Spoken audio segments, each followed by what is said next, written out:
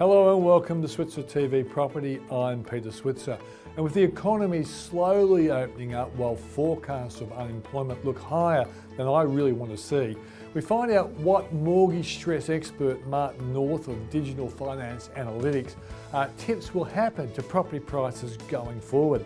Then the co-CEO of Centuria, John McBain, looks at the outlook for commercial and industrial property, with the coronavirus clearly making life hard for all participants and players in the property market. Charles Tarbey, the founder of Century 21, talks about the rebound that he's seeing at the coalface for residential real estate, given the fact that now auctions and open houses are becoming easier to actually perform. But that's an interesting take, and he's actually quite positive on what's going on at the moment. And then finally we catch up with Deb Hutton, the host of Find Me a Beach House on Foxtel. I'd like to see what it's like to be the host of a property show with the coronavirus getting in the way of success and all those sorts of things. That's the show for tonight. Let's kick off and we'll talk to Martin North of Digital Finance Analytics.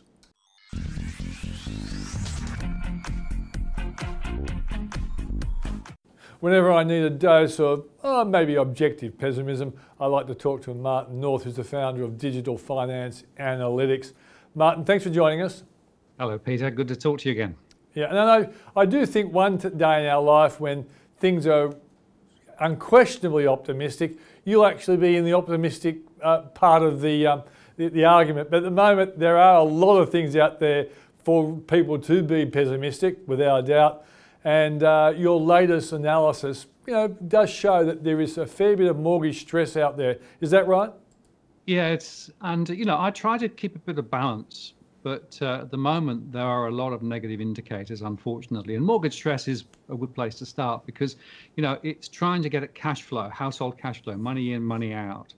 And a few months ago in February, March, we had 32% of households in some difficulty, just over 1 million. That's gone up to 38% in literally a month or two. And that means we've got another 300,000 effectively struggling. Now, I've taken account of the government schemes and the bank's support in terms of not principal and interest repayments, holidays, for a period of time. But we've got a lot of people now who are finding that the crunch is really starting to bite. Okay.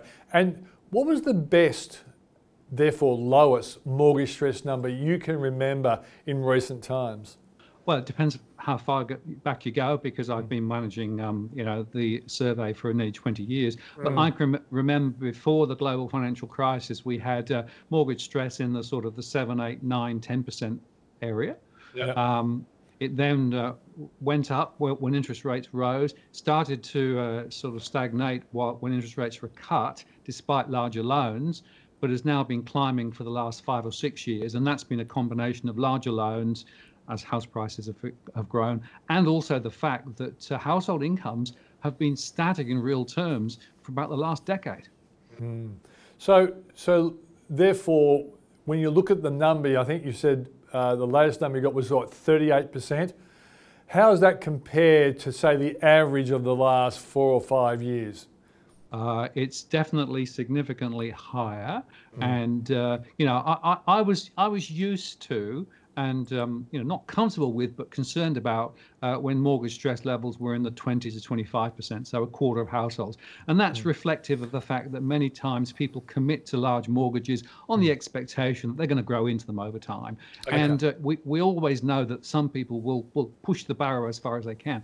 But once it started to get up towards the late 20s and into the early 30s, I started to get really concerned, because it didn't seem to me that the official statistics and the RBA was really understanding how concentrated the risk is. On average, they say everything's fine. But of course, if you look in more detail, then what you discover is that there actually are significant pockets of difficulty. Now, the interesting thing is that people listening to this think, okay, mortgage stress is something that people feel, but it might not have a real economic consequence. And I must admit, when I've ever argued against you or John Adams or Steve Keen, I would say, well, you guys are going to be good chance of being right if unemployment goes through the roof. And what we're seeing now is unemployment is going to go through the roof. And the longer it stays through the roof, the more likely your mortgage stress numbers have relevance. Well, that's exactly right. And I've always said that, there are two things to watch. The first is the debt income ratios, and the second is unemployment. Unemployment is a critical and a killer, frankly, whenever things go bad. And to give you an example, over in Western Australia, over in, let's say, Mandurah, right, a postcode over there, which I know quite well, I was watching 3 or 4 years ago the rise in mortgage stress and the rise in unemployment. And over there, home prices have dropped 30%.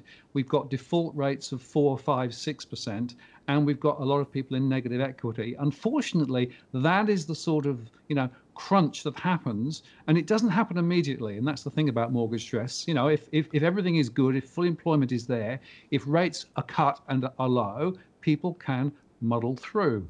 But when income gets compressed, when jobs just disappear, it gets really tight. It takes about 18 months to 2 years to work through. But unfortunately, unless things turn around in the next 6 to 12 months, the writing is on the wall in terms of hard defaults ahead. Yeah.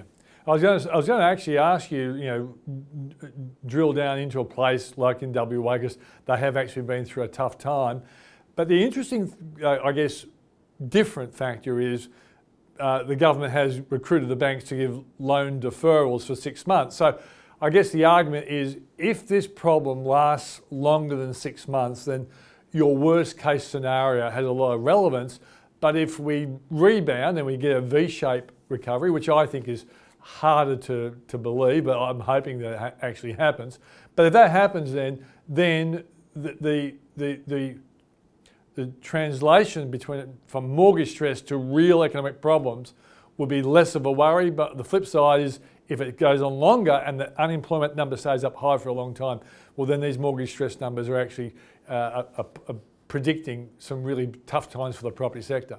Well, you are right, Peter. And, they've created a bit of a cliff, haven't they? If you think about it, the government schemes, well, probably will run to September, although they maybe roll them back sooner.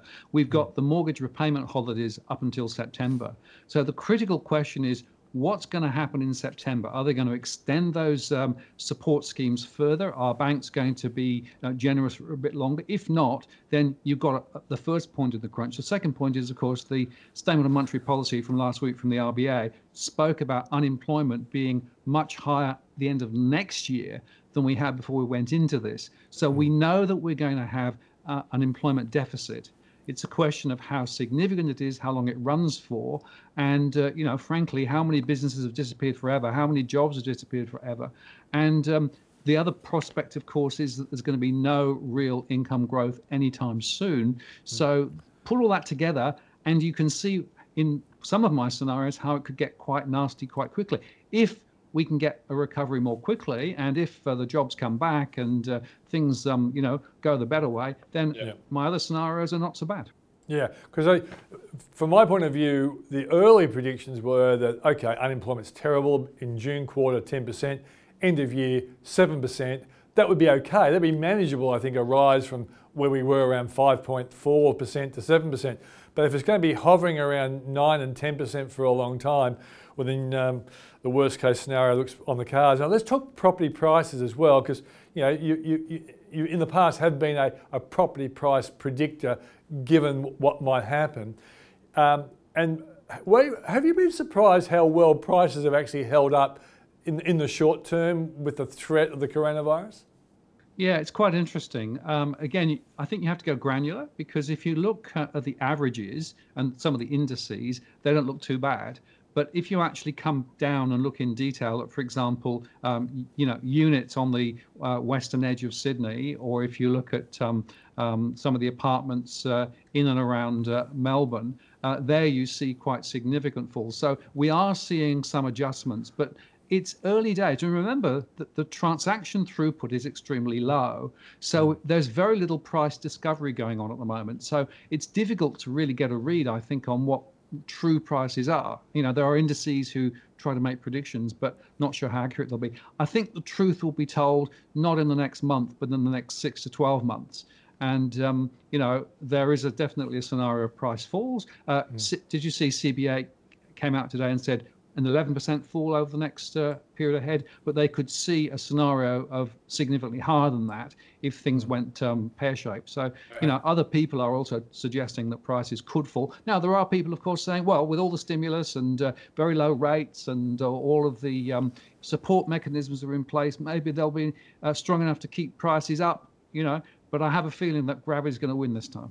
Yeah, well, and I think where we started, namely unemployment, that's going to be the maker or breaker of who's right and who's wrong. So let's put you on the spot, because you've never lacked the guts to make a call. What do you think house prices let's concentrate in Sydney and Melbourne first, because they've tended to move, haven't they, very similarly. What do you suspect, if unemployment does hang around 9 or 10%, what do you think house prices will fall by? Right, so I think that if you look at houses in the inner ring, so the very popular family properties, they're going to hold their value quite well, but probably will slip somewhere between 5 and 10%. But if you go out to the western suburbs, where you've got these thousands and thousands of carbon copy properties, they could well drop 20 to 30 or even more from where they currently are.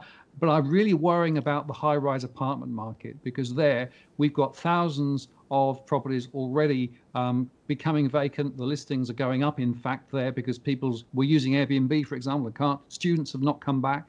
And a lot of those have got poor quality construction issues as well. And so there we could see the 40 drop, I think, not uniformly, but the worst case. So it does vary.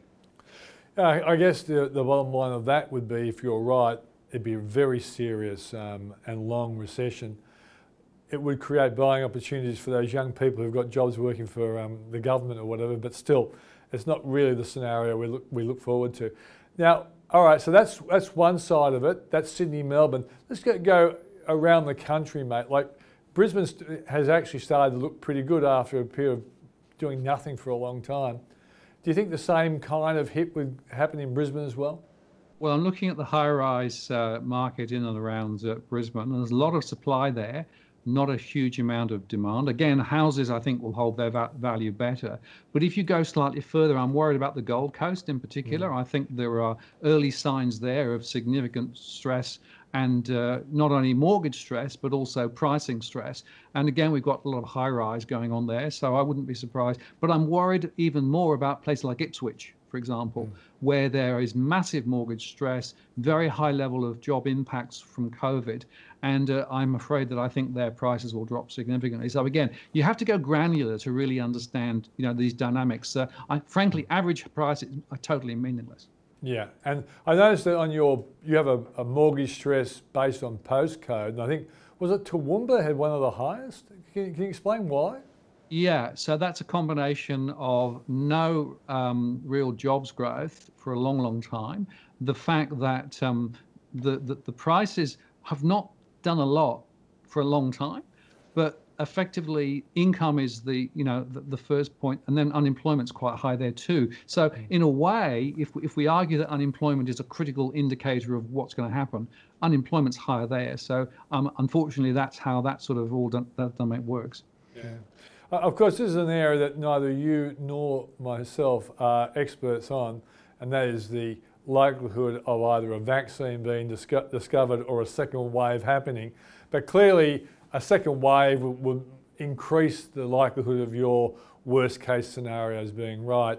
But the flip side, I guess, would be if a vaccine comes up quicker than expected, then the best case scenario would be on the cards, wouldn't it? Well, that's right. I mean, I'm not a health expert, don't claim to be, but clearly you've got to associate the economic activity with the viral activity. If we can control it and tame it and get it to zero quickly and bounce back. But I'm also concerned, of course, not just on the local economy here, but also the global economy, because we are so reliant on, the trade and the travel and tourism, all of those things. So a lot of the Australian economy would still be cramped, even if we actually were able to control the virus locally. And that's sort of something I think to bear in mind. But yeah, if there is really good news on the health front, that will be helpful. But the Reserve Bank's three scenarios, none of them had unemployment lower in a year's time than before we went into this, all of them said it's a matter of just how much higher it's going to be. Yeah. Fortunately, a lot of your great supporters have never had any confidence in the predictions of the Reserve Bank. So let's hope the Reserve Bank continues to be wrong.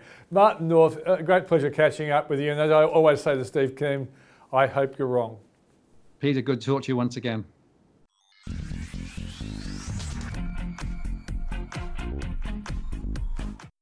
At a time when all businesses are challenged by the coronavirus, clearly the property sector have a few challenges as well. And to talk to us about what's going on in the sector generally and his own company, Centuria, I've got the joint CEO of that company, Centuria, John McBain. Thanks for coming to the program, mate. Thanks, Peter. All right, John, let's just talk about the sector generally before we start looking at the specifics of what you guys are doing. How has the coronavirus affected a sector that, when I've talked to you in the past, looked pretty well, particularly your company and companies like yours, looked fairly bulletproof as long as you had really good quality tenants. But the coronavirus has really thrown a few curveballs, hasn't it? Yeah, we all used to, for the last 15 years, we've all been walking around saying that it would have to be some sort of black swan event. And certainly the swan arrived. You know, in terms of its impact on the industry, on the commercial and industrial real estate funds management industry, you know, it's varied across the sectors. So some sectors are doing better than others. Yeah, and I guess, you know, in a perfect world, if all your clients were government clients, it would be a lot easier being a landlord expecting a government to pay the rents, but the more private and more exposed they are, the tougher it is when it comes to the negotiation process, I guess. Yes, I think, we're really only involved in three major sectors: healthcare real estate, commercial office real estate, and industrial real estate. And probably of those three sectors, the industrial and healthcare sectors, they seem to be swimming along reasonably well so far. Yep. We would have more requests for rental relief from our office portfolio. But I think working through those, the government has encouraged us to work with our tenants, and that's what we've been trying to do. I think anyone who's a SME, a small business, both the state or the federal the state legislation has really instructed us that they've got to get relief, and part of that relief is a rent waiver, and part of that is some sort of repayment plan. And I think to a great extent, most of those smaller tenants respond very well to us. And we are pretty close to our tenants. We manage most of the properties ourselves, and we really have no problem with them. And it's pretty fair. If you've got a coffee lounge in the bottom of a office block and the guy can't open his lounge, I think it would be unreasonable. At the other end of the spectrum, we've got major, highly profitable companies attempting to achieve some rent relief, and we don't think that's in the spirit of the legislation. But they're very isolated cases. You have to look through this. This COVID-19 isn't going to be with us forever, but our tenant relationships have long leases, and our relationship with them is an enduring relationship. So we have to be kind to each other. Yeah, and I guess the bottom line is we know that the implications for, let's imagine the people who've gone into your types of funds and your types of properties, they've been looking for returns that compare to term deposits or compare to dividends in listed companies. And we know dividends are going to be chopped, we know interest rates are going to be low, so therefore people who've enjoyed success with your products might just have to cop a little bit less than they've been used to because the coronavirus is a big curveball. Yeah, no, we don't. In April, I think we collected 92% of the rent from our office portfolio, but we do expect, there's very isolated properties that have gymnasiums and a slightly higher content of retail. So we don't really have any freestanding retail investments, but we do have office blocks that might have a gymnasium and 2 or 3 shops in them. And I think the attitude from our investors has been, well, in fact, we've had quite a few emails from our investors making sure we're looking after those tenants. So it's been quite a rewarding experience. I think that people are going to be pretty sensible in relation to how they treat it. Yeah. John, you've also recently got involved in a New Zealand business, Augusta Capital. Tell us about that. Yeah, so Centuria Capital, the head company that runs all of the real estate business. We like to invest from time to time in other companies, and you and I have discussed New Zealand before. We believe it's pretty logical for us to expand our funds management business into New Zealand.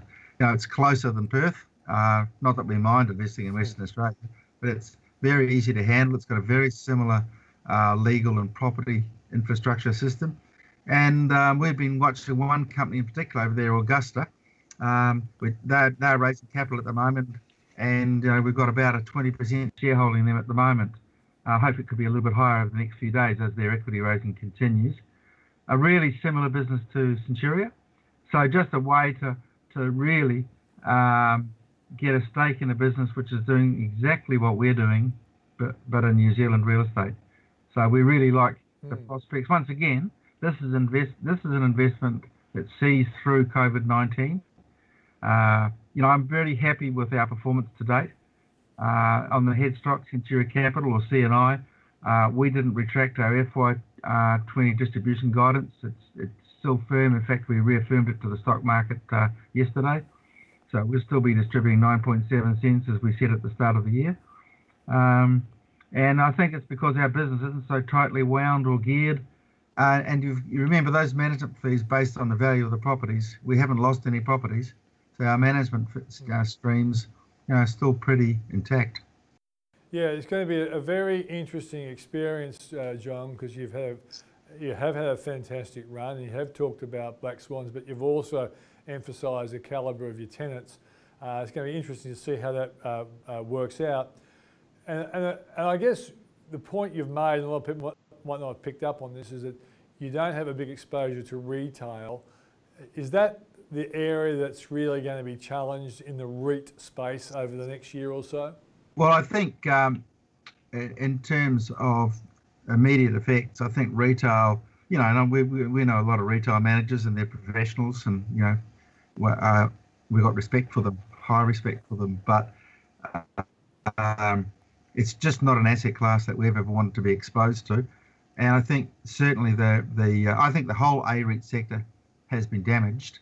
And I think it's because the markets react very quickly to things, and the market's effectively saying, we believe, property values are going to plummet forever. That's just not a view we have. We know that equity values have deteriorated, and we understand that. And we think in the fullness of time, there will be some, amelioration to property value, commercial property values.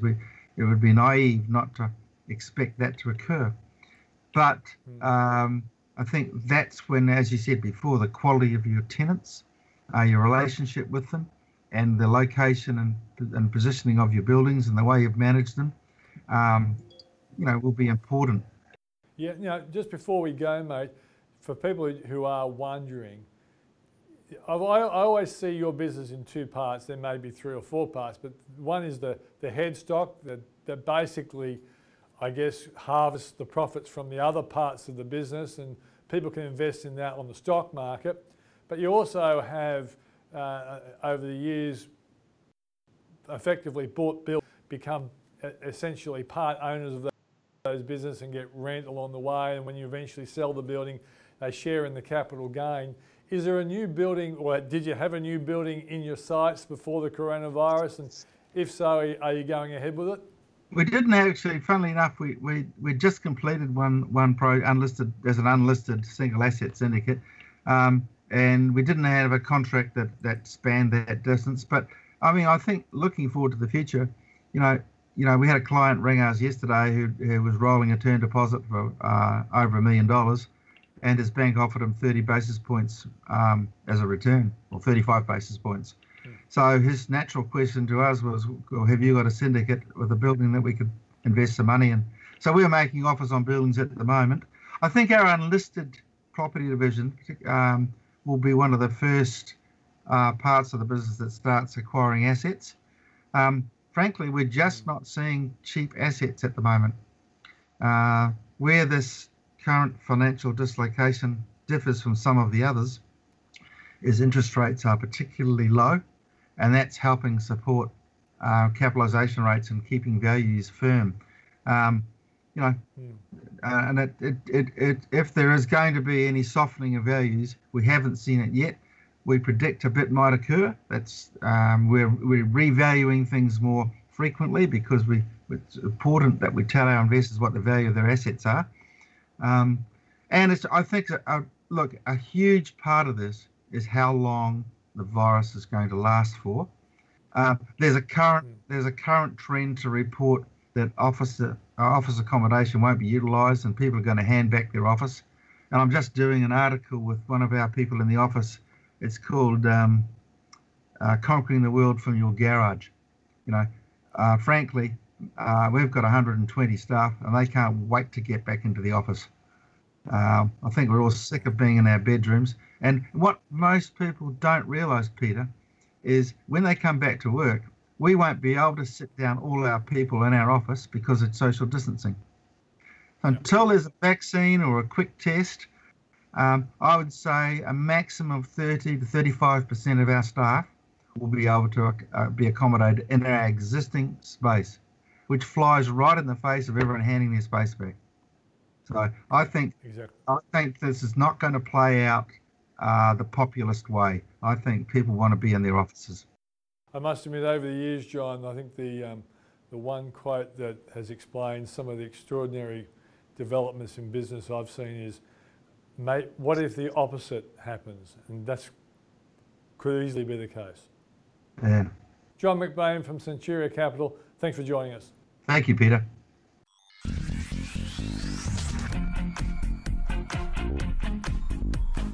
Well, as we often do, we're catching up with Charles Tarbey, the founder of Century 21, and clearly the right kind of business to monitor what's going on with property and properties right across the country. Charles, thanks for joining us. Thank you, Peter. All right, well, we're starting to see some changes when it comes to open houses and auctions. What are you seeing right now, Charles? Well, there's a really quick jump. It's almost again like, when things start really quickly and people get that fear of missing out. That seems to have started straight away because I think, as we all know, there have been a lot of people sitting on the fence, a lot of people waiting for prices to come down. And as I've said to so many people, look, let's be realistic. If you don't have to sell your home, you're not going to sell it. So you just take it off the market. And that's the majority of cases. There are a minority of cases where people might need to sell or they have to be somewhere else, have to transfer, but they're buying in a relative market. So if they're selling, they're buying in a market that's in the same shape. But realistically, lots of people have turned up, not at every open for inspection, but agents I've spoken to in depth have said a lot of people out there started looking again. We've already started selling property. So I think it's only a matter of time before it gets back on the same level that it was on, which was a level that was slowly moving up. Within at least, I'd say within a month's time, you'll see that change. So, and I guess what we're going to see as the year progresses, provided we don't get a second wave shock and everyone's forced to go back to home again, let's assume that doesn't happen. What we're going to see is confidence growing both by potential buyers, but also sellers, and supply will go on the market. Is there any danger that there could be a a glut of supply that could drive prices? No, I don't think so, Peter, because I think that those people that do put their homes on the market, I think it's going to be a steady flow.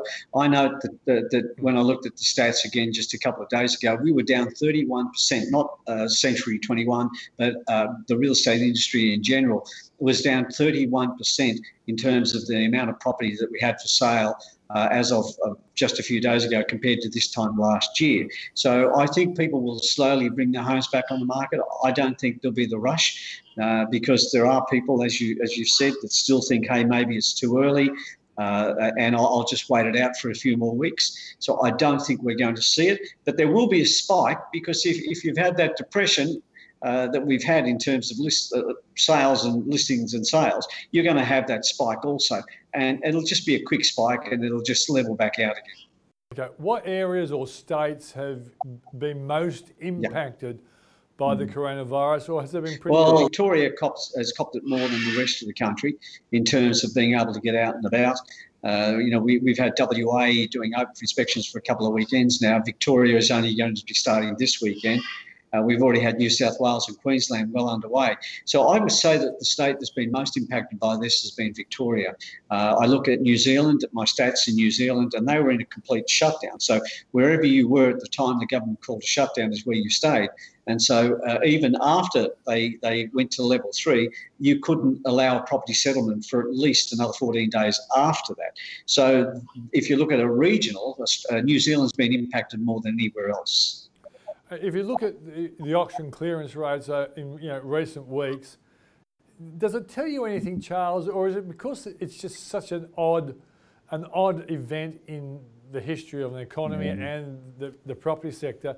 It's just too difficult to look at those numbers and make it. Yeah, look, it's a very odd event. Normally we have higher interest rates, or we have other economic issues, or prices have blown out, or things that we see all the time, those cycles we see all of the time. We've never seen anything like this other than when we go back into the 70s and there was a credit squeeze where you couldn't borrow money to buy a refrigerator. I think we've spoken about that before. That was pretty tough then. But this is a really odd event. So I do actually think the clearance rates have started to climb already. They were down in the 40s a couple of weeks ago, and this weekend just gone by, I know Sydney went through 70%, just through 70%. So I think it's already starting to demonstrate a return. But as you said, if we move too quickly on this return and we don't adhere to the requests or the demands that have been laid upon the real estate industry by the various state governments, we could be back in trouble again. The C21 guys are well aware of what they have to do.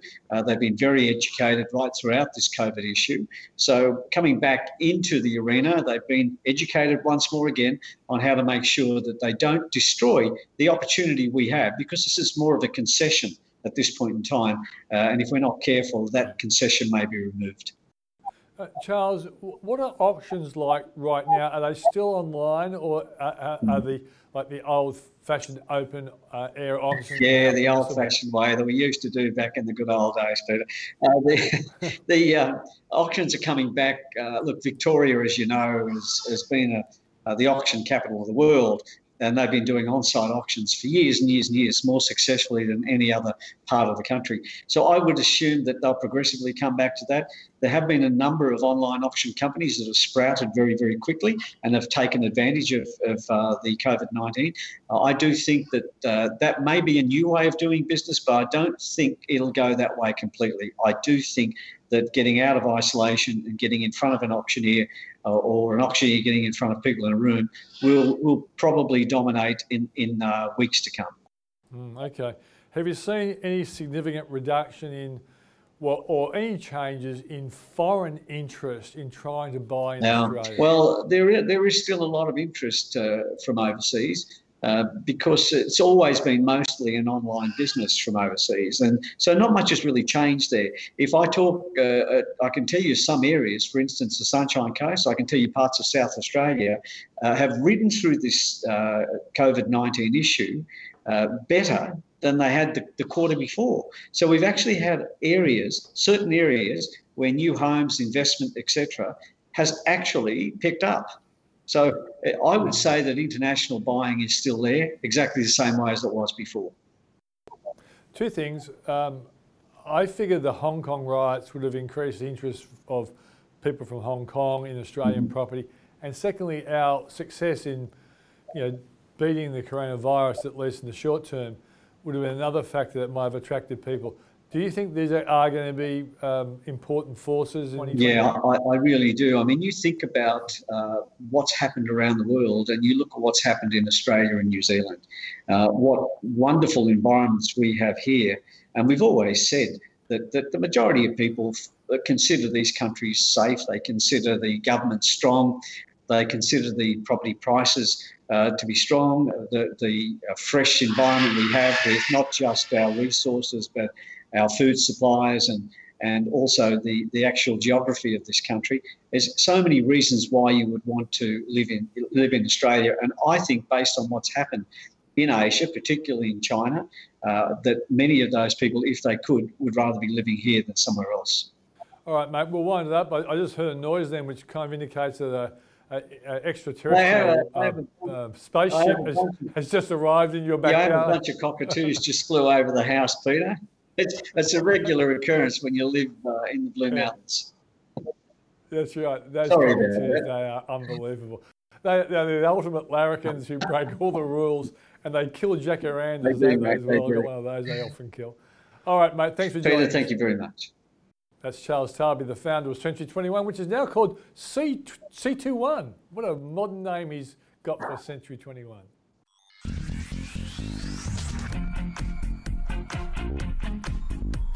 Well, when I think of property nowadays, it used to be, of course, that horrible person on Selling Houses Australia, Andrew Winter. But of course, the better person nowadays, he'll kill me for saying that, but I don't care. He would kill me anyway. But is Deborah Hutton, who had a fantastic show last year called Find Me a Beach House. And of course, she's locked away in her beach house at the moment because of the coronavirus. Deborah, thanks for joining us. It's great to see you, Peter. Yes, Andrew Winter is going to come calling on you. I can tell that. Mind you, he can take it. He can definitely dish it out, and he can take it. So that's he's okay. a terrific guy, and he's created a great product, and you did too. I was really happy that to tune into the show last year called Find Me a Beach House. Were you worried that it was going to be hard to find talent that actually were prepared to go through the whole process? Because you acted basically like a buyer's agent, didn't you? Yeah, absolutely. It's exactly what my role was. Well, it's interesting because this format was, it's come out of America, and as you know, Americans are always the first one to put their hand up if they want to say something, if they want to be on telly, if they want to, they all just think it's fame and fortune, and they kind of want to get their head out there. Australians are not like that, particularly when it comes to people saying, well, I've got, X amount of dollars that I want to spend. We're very private. We certainly don't like disclosing how much money, we've got or what our budgets are. So there was definitely a challenge that was more specific to shooting the show in Australia than it would be in America. But what we did was we worked very closely with the real estate agents. So they did have buyers there, and we did have to talk about certain budgets. And look, within the show, we really tried to find things that were obviously kind of, wow, top end range, multi-millions. And then also we had to interject that with things that were obviously a little bit more reasonable. And we managed to find a couple of people down in Rosebud in Victoria that we found beach houses around the $500,000. So it was actually quite good to, to kind of just scatter it around. And there were some great characters in it. There were some that they couldn't say anything. So I kept kind of prompting them. I said, every time we walk into a house, don't just say, wow. You gotta. Well, oh my God is another one, isn't it? Exactly. Oh wow. Oh my God. And you go, no, there's gonna be, okay, stop. Let's just say something a little bit more description wise. So yeah, it certainly had its challenges. Listening to you then, I always remember when I was working with the great Doug Mulray and Andrew Denton. And Doug said to me one day, I actually said to him, I said, how come you guys can consistently be so funny? And Doug said, well, we rehearse our ad-libs, which of course is something we learned. True. That reminds me of a story that Harry Miller told me years ago, because he represented Graham Kennedy. And Graham Kennedy is one of the great artists that we had, who was just this bon vivant and funny. But he was exactly the same. He was a nervous wreck before he actually went out and performed, and he absolutely rehearsed every gag that you thought was just off the cuff. Yeah. So yeah, this is the little secrets that people have. We think it's so easy, but there's a lot of work that goes in. Exactly. Now, all right, so I can imagine it's difficult finding people who want to buy a beach house and go on TV. So was this going to be continued, or were you looking at a different sort of theme before the coronavirus came along? Yeah, well, look, interesting. The show did very well, and we definitely were looking at doing another series towards the end of this year. Whether that happens or not, I don't know. But we also started, because lifestyle has been very popular within Foxtel, and so they really started to look at injecting some new content, new fresh content into lifestyle, because no one else is doing it. So we sort of own that category. So came up with a fairly similar format called Find Me a Dream Home. And so it was a little bit different. It wasn't just about, property porn and looking at amazing homes. It was really answering the call to people's specific needs, whether it be Find Me a Dream Home, so it's got a granny flat out the back that I could put my mother, or it was sort of more specific about certain needs rather than just the glamour of the house, which I thought was quite a good take. Because it's just much more relevant and much more sort of reflective of where people are at and our different needs. So we and I had a lovely co-host who was quite handsome, and I was quite excited about working with him. You're so biased towards handsome people, Deborah. I can't help it. I just, it's just one of those things. I've got, I'm a very visual person. A lot of people are like that, I'm going to say. You're not the only person in the world like that, but go on. So he was a builder, and we started, we sort of got one in the can, and then everything was like, it became very, very clear that how are we going to be shooting this show in Victoria, in Queensland, in South Australia, because we'd found some really interesting properties, and it just became sadly very, very apparent that this show we just had to sort of pull up stumps and just kind of park it. And then, as you know, from there, I don't think there's any productions that are happening anywhere in the world that are not being shot, in their own environment, in their own house with social distancing and whatnot. Yeah. So a lot of things have been put on hold. I certainly hope towards the latter part of the year that we are able to sort of get back. But as you work in television, there's people involved, there's camera, sound, and all sorts of things. And we are generally within a sort of a fairly close environment to work with each other. Less so for the show that we were doing because we're out and about, we're in houses, we're on, walking around properties. It's not like we're in a studio environment. So I don't really quite know where that's all going. What I have been doing, because I'm going a bit stir crazy. I mean, I'm not working. I've got a new dog, which is great, so she's keeping me occupied. But separately, I've been cooking a lot, and I love cooking. I've put out a couple of cookbooks in the past, and I just love. I'm not a chef by any means, and I'm not a fancy cook. I just like good, wholesome food. Cut a few corners, get it on the table, drag out the wine, have a nice time. So and my lunches tend to go for about 12 hours, Peter. People arrive at about 1 o'clock, and most of them leave about midnight. So it's sort of a show, tongue in cheek. Trying to work on a tongue-in-cheek sort of show around food, cocktails, wine, and stories. So I don't know. I just want to kind of feel like it's time to create something, give back, maybe create some fresh content. Yeah, and obviously it has a lot of potential, something like that. But I was going to ask you the question, Deb, because you are, in a sense, you're a businesswoman. You're self-employed. You ply your trade to organisations like Foxtel.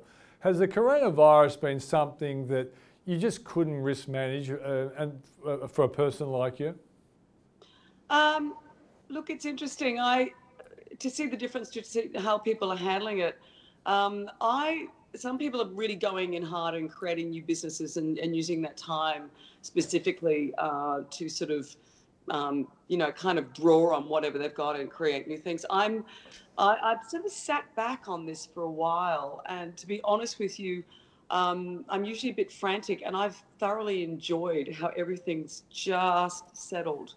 There's a collective energy that's very sort of dumbed down, and not dumbed down, that's probably not the right way to say it, but it's just this kind of, there's a softness and a stillness that surrounds us at the moment that I'm actually really liking. So for me, I've taken this as a bit of a time out, and I've been reading. I mean, I've never had any time to read. I'm not, I'm doing a little bit of television, but I'm reading. I'm just investigating things. I'm researching a lot of stuff. I'm just kind of just pulling and drawing back into what's me. So I'm not out there coming up with the next great entrepreneurial idea. And when this thing sort of starts lifting, come out of the box fighting, I'm actually really enjoying just really pulling back and just coming back to what's important in life. Okay, I know you've been a buyer of properties in your lifetime, but your role in the show, Find Me a Beach House, what did you pick up about Australians' attitude towards property that you might not have understood until you started hanging out with people who are maybe even different to you? Look, I don't know how I really sort of, I suppose spending time with different people that have different needs, and also working within certain budgets. The thing about any sort of property, unless you're sort of by yourself and buying it purely for yourself, there's always these compromises that we have to make. We can't sort of get everything that we want, and so it always comes down to prioritizing what's really important. And then with that, you obviously have to make compromises, and whether it's with the family, with any sort of future arrangements with people, it comes down to where. There's always this whole thing about where the location is that you're sort of after, and it's such a big jump because of course financially it's a big leap. Who knows where we're going in the future with property? That I don't quite know, but it really is going to. I think people are going to be looking. There's going to be a lot of change, I think, within the industry, and we sort of know that. And unfortunately, I think a lot of people, the property is definitely going to take a hit. You would know this as much as anybody else. Everything you read, you can kind of see how things potentially will unfold. And I don't know going forward, what it looks like for the next generation. But yeah, we're just going to be more focused and very, very specific about what we want. And we're not going to be going, buy this in a couple of years, turn it around. I think the way we're looking at property is going to absolutely change our perspective on investing, for sure. Well, Deb, the one thing I hope comes back later in the year is Deborah Hutton doing a property show. We look forward to that. Thanks for joining us. Peter, I hope so too. Let's keep our fingers crossed. Thanks for joining us. Thank you.